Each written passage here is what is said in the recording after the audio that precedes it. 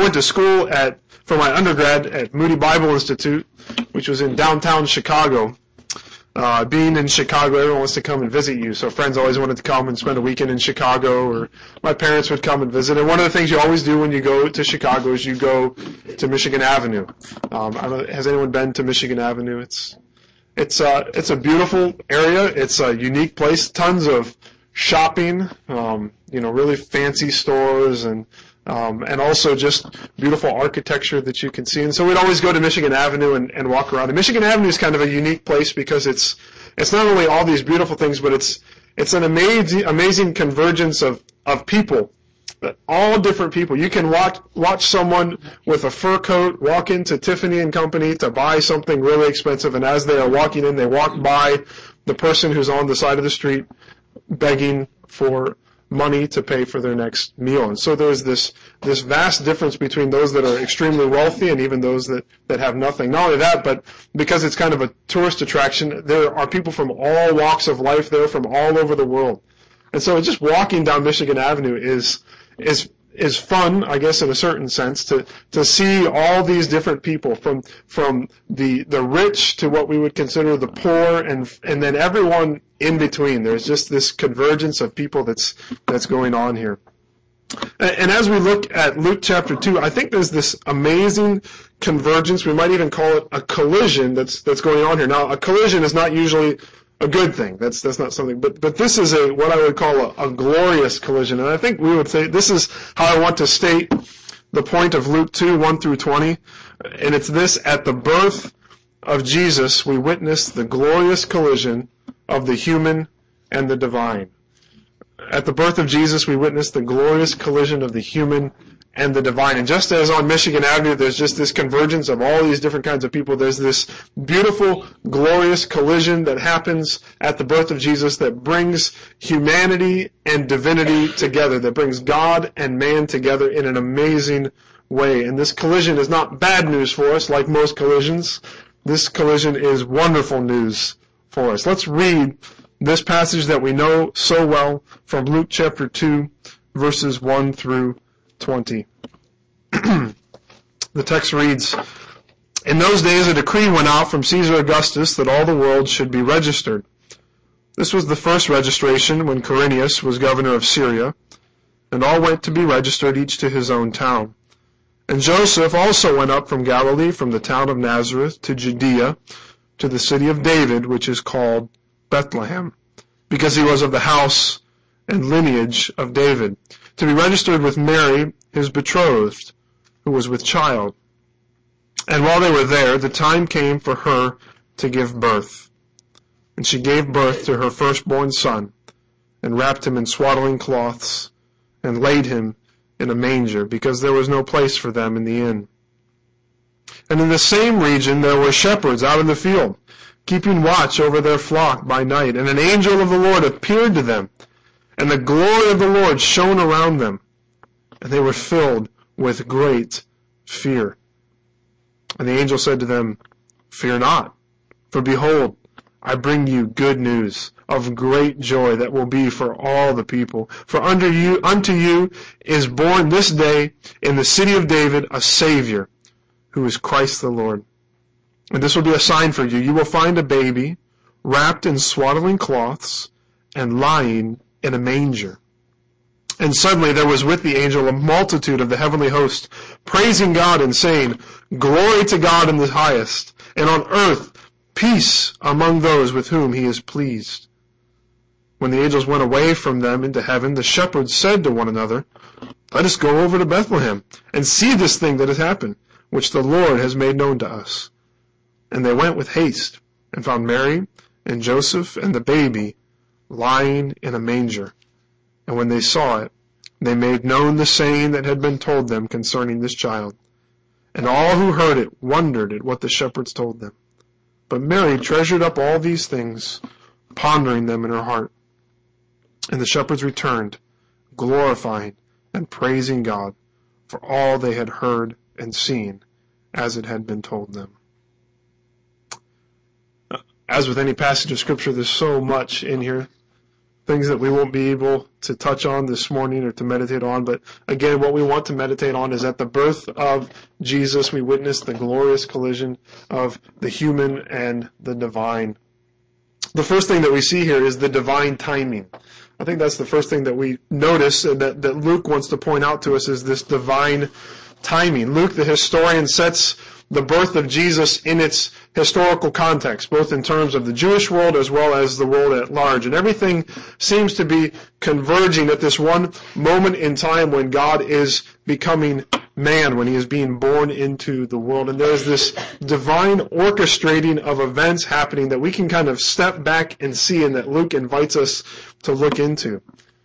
We could say just as Mary's pregnancy was coming to an end and the time for her baby to be born was coming, it's as if time itself has been pregnant with this waiting for the Messiah, and finally with his birth, it's as if time the moment that time has waited for so long to come has finally come. Galatians says that Jesus came in the fullness of time, that the cup of time had slowly filled to the point of overflowing. And Jesus later says, if you've been reading along, we read these words in Luke 10:23 recently. He says to his disciples, "Blessed are the eyes that see what you see." Isn't that what an amazing thing? Not just the disciples, but for us. Blessed are the eyes that see what you see. For I tell you that many prophets and kings desired to see what you see and did not see it, and to hear what you hear and did not hear it. This is a unique moment in history, a moment that everything has been leading up to and a moment that everything else will flow out of. So think about all these events that have led up to this particular moment, the filling up of time, the fullness of time that overflows with the birth of Jesus. You may have been wondering, what's with the blue cups? Everyone was making jokes about Kool-Aid, but let's just think about this concept of the fullness of time. I thought this might be fun as a picture that came into mind rather than just saying it, let's show it. So think about all the events that are happening, the things that are going on. We might just look all the way back and think about all the prophecies about Jesus.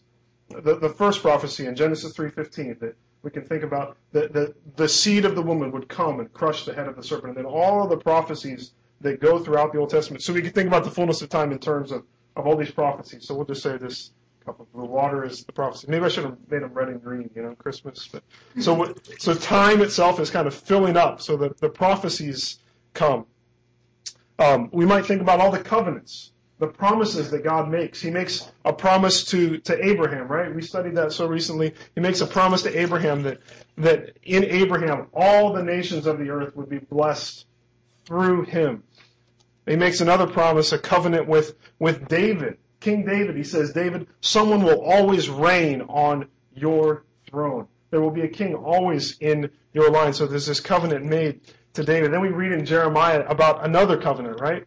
The new covenant, a new covenant that's coming where we receive new hearts. And so there's this longing for all these covenants to be fulfilled. So we think about the new covenant. We could think about just the things that we've been reading about here in Luke chapter 1. Who have we been reading about up to this point? Parallel with Jesus is John the Baptist. And as John the Baptist is born, everyone's saying something crazy is going on, something unique. Everyone hears these things, they see these things, and they start to wonder. So we could add John the Baptist and think about all that he was and what he had done. And still time is slowly filling up here. Then you look at the events that are just happening at the beginning of Luke chapter 2. He starts talking about Caesar. So Caesar issues this decree, thinking that independently he's doing all this. But God is orchestrating these events so that Caesar issues a decree and says, we're going to have a registration and everyone needs to go back to their hometown. And so Joseph is there, and Joseph and Mary end up going back to Joseph's hometown, which, it just happens to be Bethlehem, which is the place that the Messiah was to be born according to the prophecy of Isaiah. And so Caesar is part of this filling up of time. He says what he's doing, but God is orchestrating all of the events. Not only that, but think about Joseph and Mary's lineage, that all the way back to Adam, that God knew Joseph and Mary would be born in the line that they were born in. And so that it's emphasized here that Joseph was of what line? It was of the line of David, of the house and the lineage of David. So all of these genealogies have been filling up up to this very moment. Oh man. And it's full, and time is pregnant with something that's going to happen. And who else is pregnant? Mary is pregnant. And Mary is pregnant, and she is getting ready to have the baby, and at just the precise moment she has the baby. And you know, just a little side note here. Did you know that with all the advances, and is anyone excited about all the advances in medicine and science, you know one thing we don't know? We don't know what causes a woman to go into labor. They don't know exactly what that is. And we might say that, I wonder if it's just that God says, now is the time. It's time for this baby to be born. And if we can say that about all pregnancies, then couldn't we say that about Mary's pregnancy, about the birth of Jesus? And so time itself is pregnant. Mary is pregnant. We've been waiting for you feel this anticipation? I mean, this is kind of the anticipation, just a fraction of what people would have been feeling. And all of a sudden, at just the precise moment in the fullness of time, God says, now. And Jesus is born. And time itself, it's the fullness of time, and it overflows out. It's not as dramatic as maybe we thought it was going to be. That's all that it is. But the fullness of time, you get this picture that everything has come to this moment, and then all of a sudden, Jesus is born. And everything flows out of that. Just this beautiful divine timing. What an amazing thing, this God-ordained coordination of events and people and history, all to bring history to this crucial point when Jesus is born. We should also consider not just the events wrapped up in this divine timing, but as we think about the divine timing, who's involved in this? It's just humble people. So think second with me about the scene of humanity and humility. We thought about the divine timing. Now let's think about the scene of humanity and humility. We see the people that are in this story. We've been familiar with them throughout the passage. We've already taken note of Mary, thinking of her as just probably 13, maybe 16 years old. She's unmarried at the time of her pregnancy, and so her and Joseph's relationship would have been surrounded by scandal in the small town of Nazareth. Everyone knew what was going on. And at this point, according to Matthew, they would have been married. But the text here says that they were just betrothed, that to be registered with Mary, his betrothed. And it could be that that's because they had not consummated the marriage, as we read in Matthew as well. So she is just his betrothed at this point. And so it seems that, and actually we see Mary go along for this registration, but according to history, we could probably say that she didn't have to, that Joseph could have gone by himself. She didn't necessarily need to be there. But it may be that Joseph brought her along to protect her from further ridicule. And he also knew that the time was coming, the time for her birth, for Jesus' birth, for the pregnancy was coming to an end. And so he brought her along so that he could be with her. And here they are. Think about the countless other couples and individuals and families traveling to the town of their birth to register in this massive census. You can think about just all the people, and Scripture just zeroes in on this one humble little couple. And they arrive in Bethlehem with probably many others. And it could be it was the night they arrived. It doesn't necessarily say that that's when everything happened. It could have been a little bit later in their stay. But the time comes, as we said, for Mary to give birth. Now, it's very simple here, but don't sanitize the story so much that Mary has no labor pains, no contractions. This was a birth like all other births.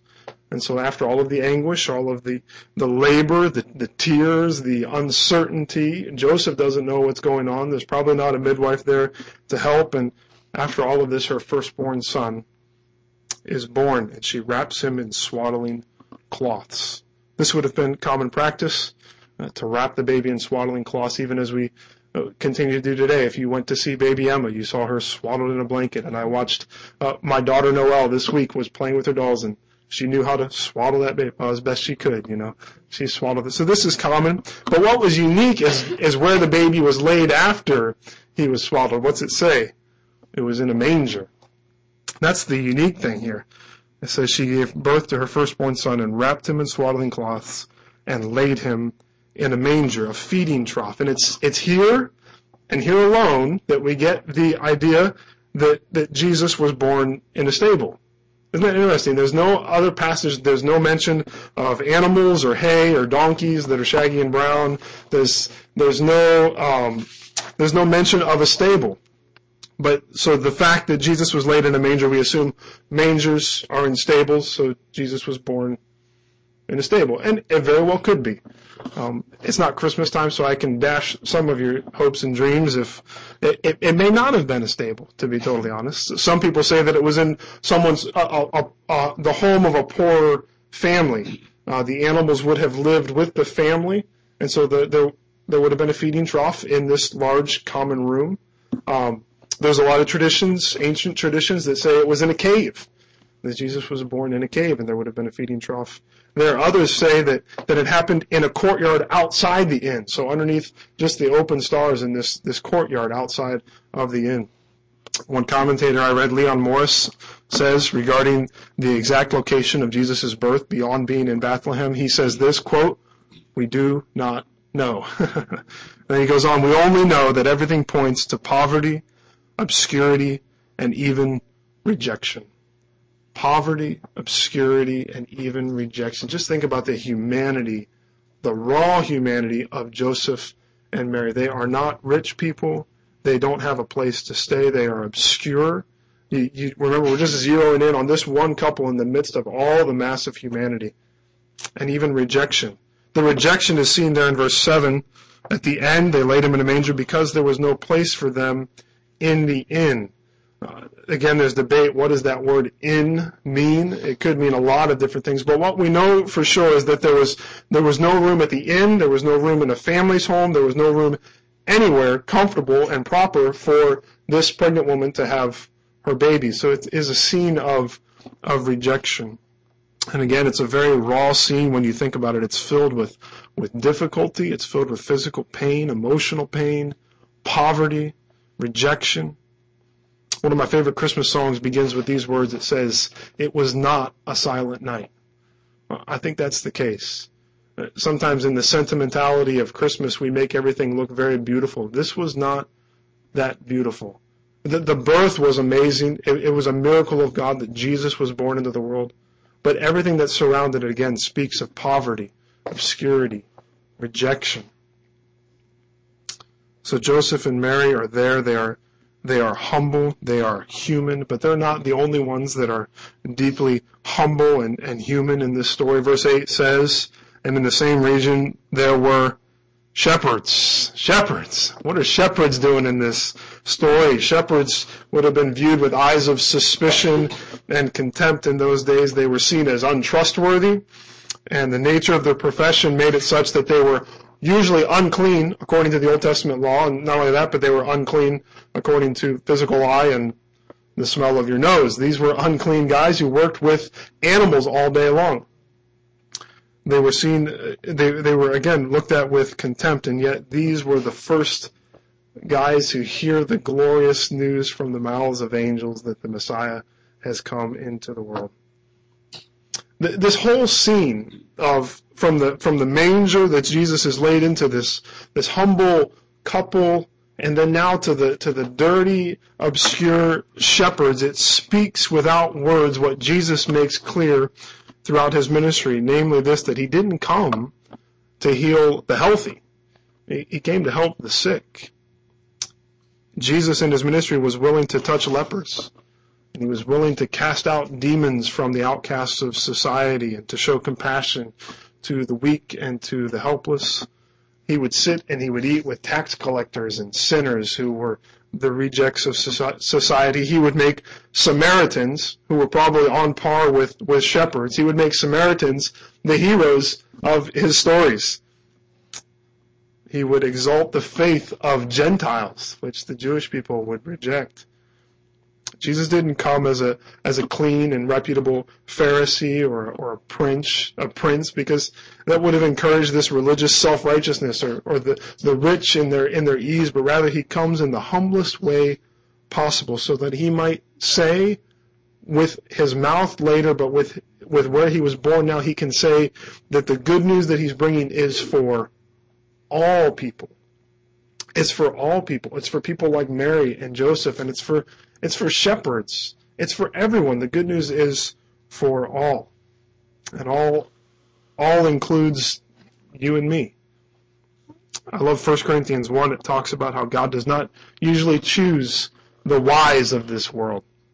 What does he choose? He chooses the foolish. Why? To confound the wise. And he chooses the weak things of this world.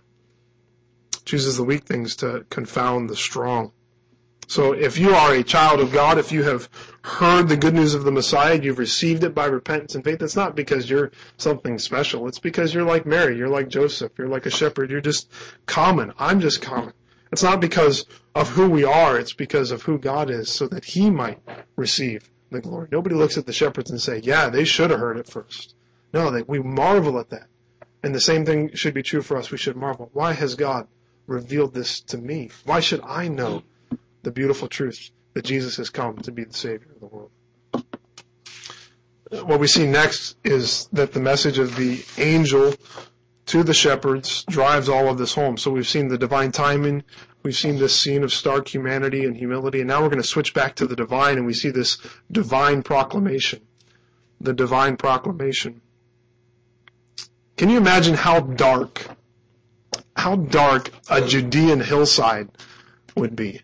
I don't think we know what darkness is because of city lights, but there would not have been any city lights around that would have dulled the darkness. Just think about being a shepherd out there with your sheep. Your eyes maybe have adjusted to the darkness, but it is pitch black. And then all of a sudden, just light flashes, and an angel appears, and he is engulfed by the glory of God. I mean, you can't even wrap our minds around it. I know people often talk about scenes that they'd like to go back to in the Bible. I'd like to be on that hillside, and see what it looked like. The next words that are in the text here hardly even need to be there. They were out there keeping watch over their flock by night. An angel of the Lord appeared to them, and the glory of the Lord shone around them, and they were filled with great fear. I mean, what it's communicated is they were like really afraid. I mean, really afraid. We can't use enough words to say how scared they were. Just as Zechariah had been filled with fear and Mary had been filled with fear, even more so here, that they probably fell on the ground. They assumed that they were dead. And then the angel comes and he says the first words. What are the first words that the angel says? The first words that angels always say. Fear not. Don't be afraid. Put yourself back in grade school, or maybe high school, and imagine getting called to the principal's office. For me, it would have come over the intercom. You know, they would come on and they would say, "Andy Sabaka, please report to the principal's office." And at that moment, the whole class goes, "Uh-oh," you know, and everyone's, "Oh, what'd you do?" And you got to go to the principal's office. Why? Well, because we always assume that if you're going to the principal's office, something bad is going to happen. You've done something wrong, and it would seem that this is true with angels, that when an angel appears, as our Jesus Storybook Bible calls it, they call the angels a warrior of light. I like that. That's a good picture, a warrior of light. When angels show up, it looks like bad news. Something is going to happen. We don't know what's going to happen, but it doesn't look like it's going to turn out well for us. But they're told not to fear. Not to fear. Why not? It says here, "Fear not, for, behold, I bring you good news of great joy that will be for all the people."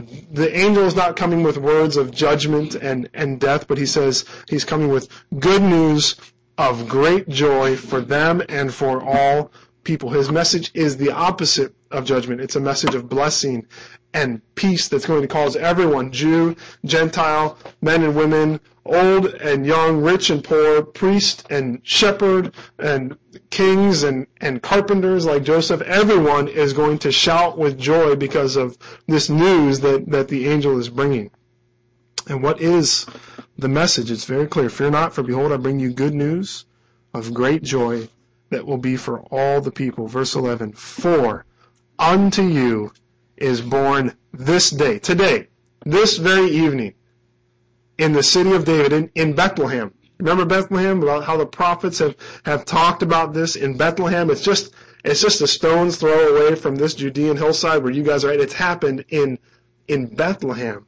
"Unto you is born this day in the city of David a Savior, a rescuer, a deliverer, But not just any deliverer, not just like Moses or even like King David, but a Savior who is who?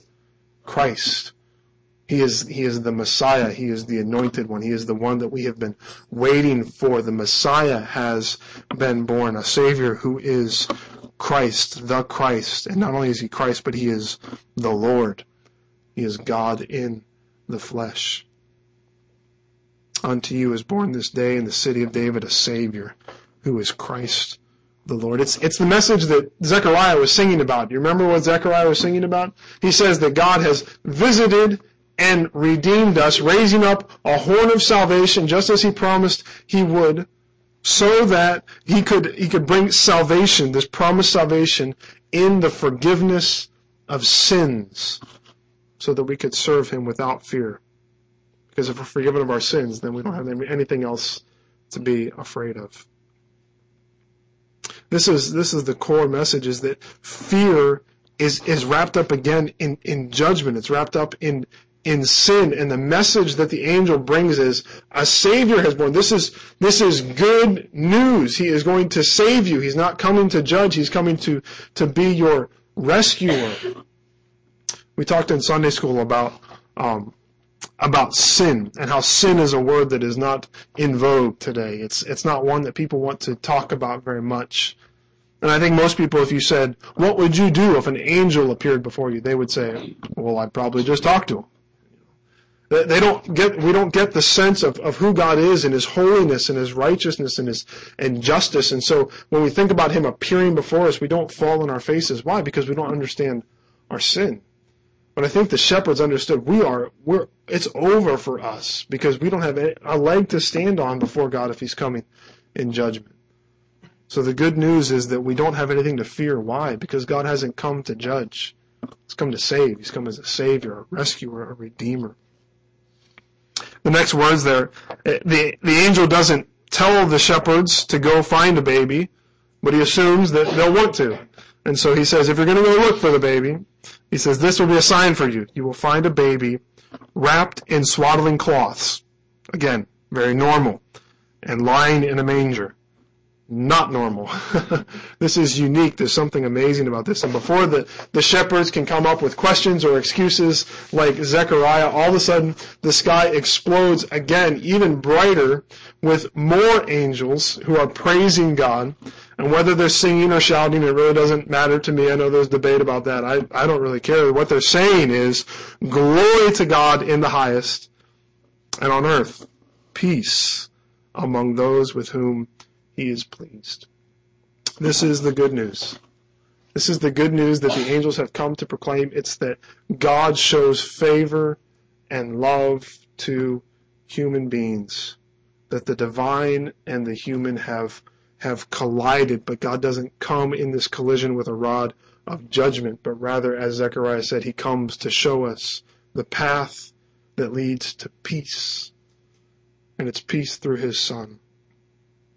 Our greatest need in life is peace with God, because our sins have caused a division between us and our Creator, and our sins have earned us nothing but God's wrath. But glory to God in the highest. He has chosen to send his Son to make peace. This is the message that we proclaim. This is the core of what we believe, that the fundamental thing that we need in life is peace with God, because we are sinners. But if God would come and forgive us our sins, then we can have peace with him. And how does he accomplish it? He accomplishes it through the greatest collision of the human and the divine. And the greatest collision of the human and the divine in this passage is where? In the manger. Jesus is the greatest collision of the human and the divine, because the baby that's lying there swaddled in a manger, completely dependent on the care of his mother, is God himself. Colossians 1:19, Paul puts it this way. He says, in him, in Jesus, all the fullness of God was pleased to dwell. And then verse 20 says the same message that the angel said. In him was the fullness, all the fullness of God was pleased to dwell, and through him to reconcile to himself all things, whether on earth or in heaven. And here's the key, making peace. How? By the blood of his cross. making peace by the blood of his cross, because the baby that was lying in the crude wooden manger would one day grow to hang on a cruel wooden cross so that we can have peace with God, so that God could show favor to us. And not only that, but so that God could be glorified. Look at what verse 14 says. Glory to God in the highest, and on earth peace among those with whom he is pleased. God accomplishes both. He says, I will be glorified, and the way I will do it is by giving peace with men, by showing them favor. So we are to live for the glory of God, and the way that we glorify God is to be saved by God, to have our sins forgiven by God. And if that would happen, then God is glorified in the highest. I would say if this is the first time that you've ever heard this message, or maybe it's just the first time that it's clicked in your mind and in your heart, then you should respond as the shepherds did. What did the shepherds do? Verse 15, when the angels went away from them into heaven, the shepherds said to one another, let us go over to Bethlehem and see this thing that has happened, which the Lord has made known to us. What do? They seek for Jesus. They run to find him. God, in his kind sovereignty, has made known to them this wonderful news, and they want to see it in person. They want to see it for themselves. So they go to look for the baby that they've been told about. Now, we always think that they went right to the stable or wherever Jesus was born. But they had to find the baby. I imagine them in Bethlehem knocking on doors. Hey, are there any babies in here? And, they go and they walk in and there's a baby, but is the baby in a manger? No, well, that's not the right baby. So they go out and they knock on some more doors. And finally they find, oh, this is a baby. He's wrapped in swaddling cloths. Where is he? Lying in a manger. It's just like the angels said. It's just like they told us it would be. And so I think that when God reveals his salvation, that's what's going on here, isn't it? That God is the one who initiates this conversation. God is the one who says, let me tell you about the good news. And then what's the response of the shepherds? We got to find this out. We need to seek Jesus. So I would say again, if this is the first time it's clicked in your mind or your heart, seek Jesus. Run, knock on every door that you can. Try to find this baby, because he is the one who has come to bring peace on earth. And if we have seen this salvation, if we are like the shepherds and we've gone and we've found the baby lying in the manger, just as he said, if we see the one who has made peace with God, then we also should respond as the shepherds did, because what do? They make it known. It says, they went in with haste and found Mary and Joseph and the baby lying in a manger. Just pause and think about that scene maybe for a minute. Mary and Joseph are there. They just had their firstborn son. They're trying to figure this thing out, and all of a sudden a whole bunch of shepherds walk in. It's amazing. They start telling this story. It's something unique is happening, something amazing. In verse 17, and when they saw it, they made known the saying that had been told them concerning this child. Look what they say though. When they saw it, they made known the saying that had been told them concerning this child. They didn't go around and say, we found a baby in a manger. And they didn't go around and say, a bunch of angels appeared to us. What did they say? They said, listen to what the angels told us. They said, God has come to show favor. They said, God, something's going on here, and God is going to make peace with us. That's what they told everyone, because it doesn't matter. Sometimes I think it's nice to be removed from Christmas season a little bit, because we get caught up in the sentimentality, but just kind of remove all that. What's the core of Christmas? It's not necessarily just that we get caught up in maybe the thought of a little baby or the thought of all these angels, but what's the core? That God has come to make peace with us, that God has come to forgive us of our sins and to show us the path to peace. So they go and they pound on the same doors that they probably pounded on, looking for the baby, and they say, God has come to us. It's just like the angels told us. And God is pleased with us. He loves us. He wants to make peace with us. He wants to bring forgiveness of sins. Those who have ears to hear this will do what everyone does. Verse 18, all who heard it wondered at what the shepherds told them. But Mary treasured up all these things, pondering them in her heart. There's just a response of what's going on here. Something amazing is happening. Those who have ears to hear will pause and wonder, and those who believe it will do what the shepherds did. The shepherds returned, glorifying and praising God for all they had heard and seen as it had been told them. Again, God is the one that's receiving glory in this whole thing. God is the one who is lifted up and exalted. Glory to God in the highest, because he has shown favor to us. He has shown kindness by making peace with us. So at the birth of Jesus, we witnessed the glorious collision of the human and the divine. We've watched the divine timing of things, how the fullness of time came and overflowed out in the birth of Jesus. And we contrasted that with this stark scene of humanity and humility, that raw picture of this poor and rejected couple. And these shepherds, we think about their humanity and their humility. And then again, we hear this divine proclamation, the good news that Jesus has come to bring peace on earth through the forgiveness of sins to all who will repent and believe. And that he's done it. How has he done it? He's done it by bringing about the grandest collision of the human and the divine in the person of his Son, in Jesus, who was born as God and man. This Son who would live a perfect life, who would die on the cross to pay the price for our sins, and who would rise again so that we might receive forgiveness of sins and be glorified, and who is coming a second time. And when he comes a second time, he's not going to be laid in a manger. He's going to be exalted on a throne, and he will make all things right. This is how God has made peace with us.